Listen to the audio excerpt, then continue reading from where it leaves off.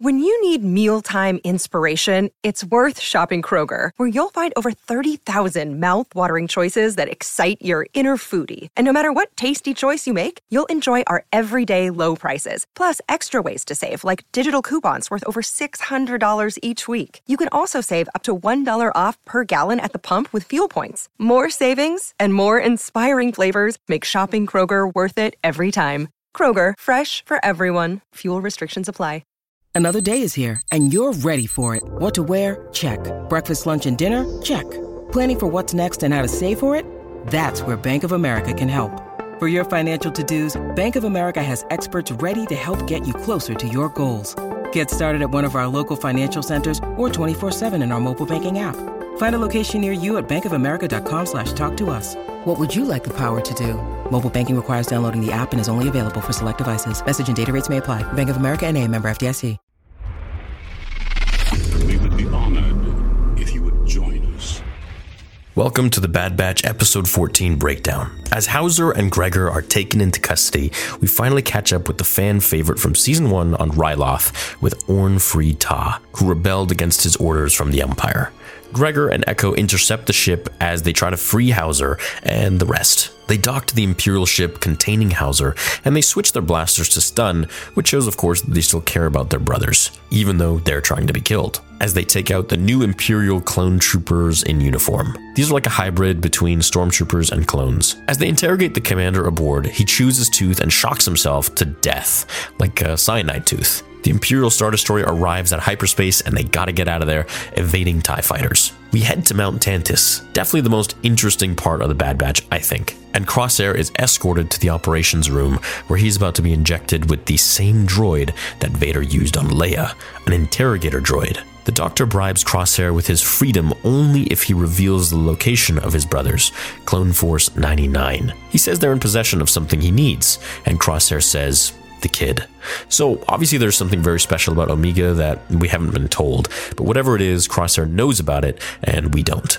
It could be that she's a Force-sensitive clone, which many believe to be the case for a while now. They inject Crosshair, and as he becomes delirious, the Doctor leaves to attend to other matters. Now the fluid is meant to make Crosshair talk, kind of like a truth serum. On Coruscant, Senator Chuchi is told by Hauser how the clones are kidnapped essentially, and never to be found for dissidents. So either you comply with the Empire or you disappear. Echo must give these files to Tech to decode. Crosshair is constantly tortured when the nurse, who I think is a clone, Emery, perhaps did all of this on purpose to free him, tells the stormtroopers to tighten his restraints. And as they do, Crosshair grabs their blaster and takes the two out, then stuns the scientist nurse. Even though he's heavily sedated and poisoned, he's still making most of his shots with precision. Testament to how good he really is.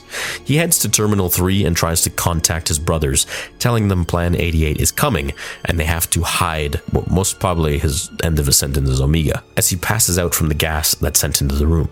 Dr. Hemlock walks in and tells Crosshair that he's immune to this toxin that he created, while Crosshair is not. Kind of showing us just how crazy this dude is. Back on Pabu, which many of you are saying is actually Scarif from Rogue One before the Empire takes it over and probably gets rid of everyone living there. The Bad Batch and the Mayor do just regular island life things, fishing, chilling, and Omega and Tech have flying lessons. It's nice to see them relax for once. Omega's reflexes are quite good, just like Anakin's when it comes to flying. Echo meets them, and Omega is really happy to see him again as he gives the files to Tech to decode. Hemlock speaks with Tarkin, who is furious that the growing number of clones have been disobeying orders.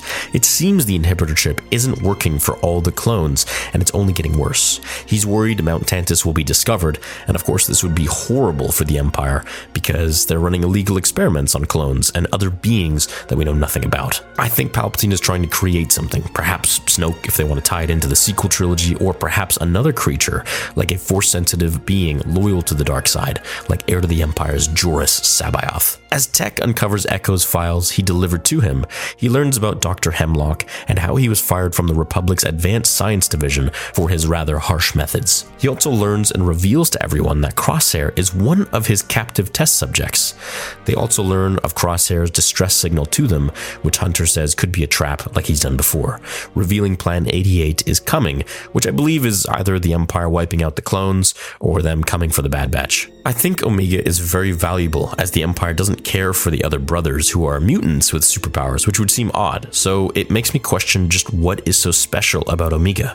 I think it's that she's a clone who has successfully attributed force sensitivity through an inorganic mean. And of course, it's extremely difficult to clone force-sensitive beings, as we've seen in Legends material like The Force Unleashed with Galen Merrick and Starkiller and other source material. So I'm very excited to see what Omega's specialty is and why she's so important.